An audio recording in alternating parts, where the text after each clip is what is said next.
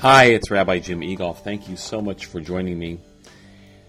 Well, this week's Torah portion is Korach. And as I always teach people, when you have a Torah portion named after you, either you did something really, really special, or you did something really, really less than special. Well, we'll figure out which one that is with Korach this week as we wade through the controversy caused and see whether or not his lessons have something to teach us. I'd love to hear what you think about this lesson. You can always reach me at ravjim, ravjim@aol.com, or you can always call me at 610-624-3441. I'd love to hear what you think. Shalom.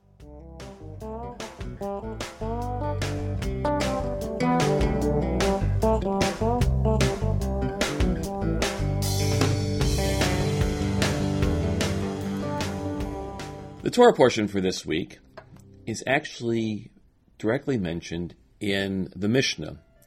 The Mishnah being the first compilation of Jewish law in the year 200, so 1900 years ago.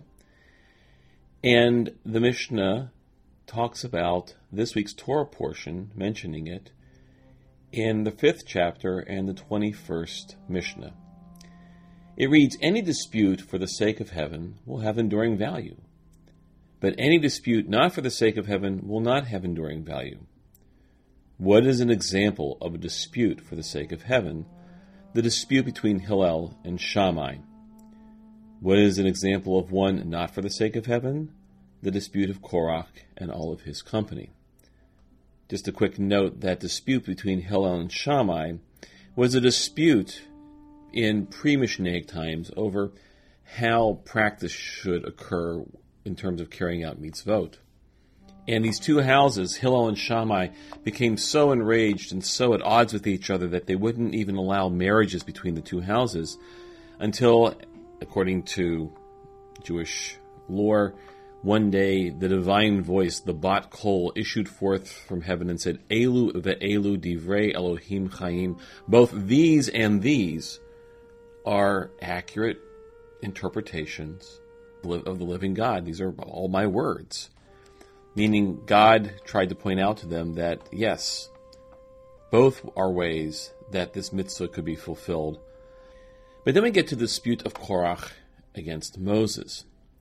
The story goes that basically Korach goes to Moses and says, "You've gotten too big for your britches." And Moses falls down on his face. Some people say in prayer, but maybe even in contrition or in a matter of being humble.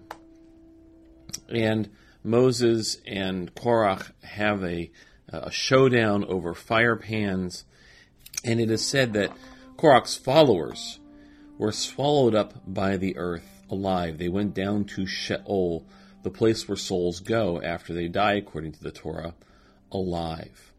Now, it's okay to go to Sheol if you're dead, but if you're alive, not such a good place to be. Well, that idea of Elu ve'elu divrei Elohim Chaim, both these and these are the words of the living God, I think stand in stark contrast to the Torah portion for this week. Korach went to Moses, and as opposed to saying, you do things one way, but maybe there's another way. Maybe there are different ways of understanding God's word. He challenges Moses' leadership and authority of the camp. He basically says, I want to be in charge. You don't deserve to be in charge because everybody here is holy enough to be in charge. That's it. We need to have a change in leadership. Now, you might think that such a person would go down in history as exemplified by Pirkei Avot in the Mishnah, where his dispute is mentioned as not being for the sake of heaven, that person would be obliterated from history. And yet, after this time, if you read the book of Psalms, you'll find various psalms mentioning Korach or Korach's descendants as authors of these various psalms. And, according to Jewish tradition, even the prophet Samuel, the prophet who anointed the first kings of Israel, was a direct descendant of Korach.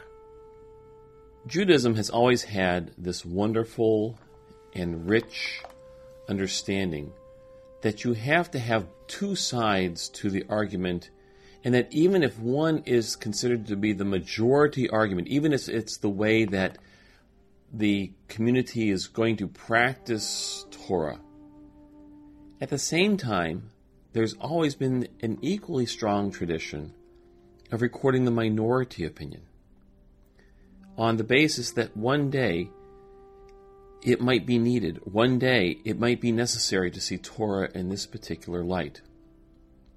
As you go through your week, I'd like to invite you to think about that tradition from Judaism of incorporating the minority opinion, or those lessons, for example, such as the fact that the descendants of Korach were the authors of some of the Psalms, and that Samuel the prophet was also a direct descendant of Korach.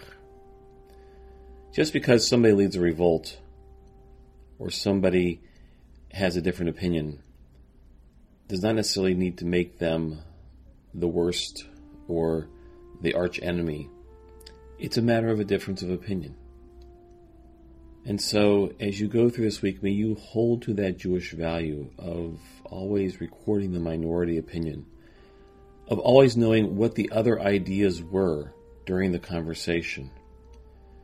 And may that inform your opinion, and may your embracing of everybody's view add to the peace that you seek to create. Shalom.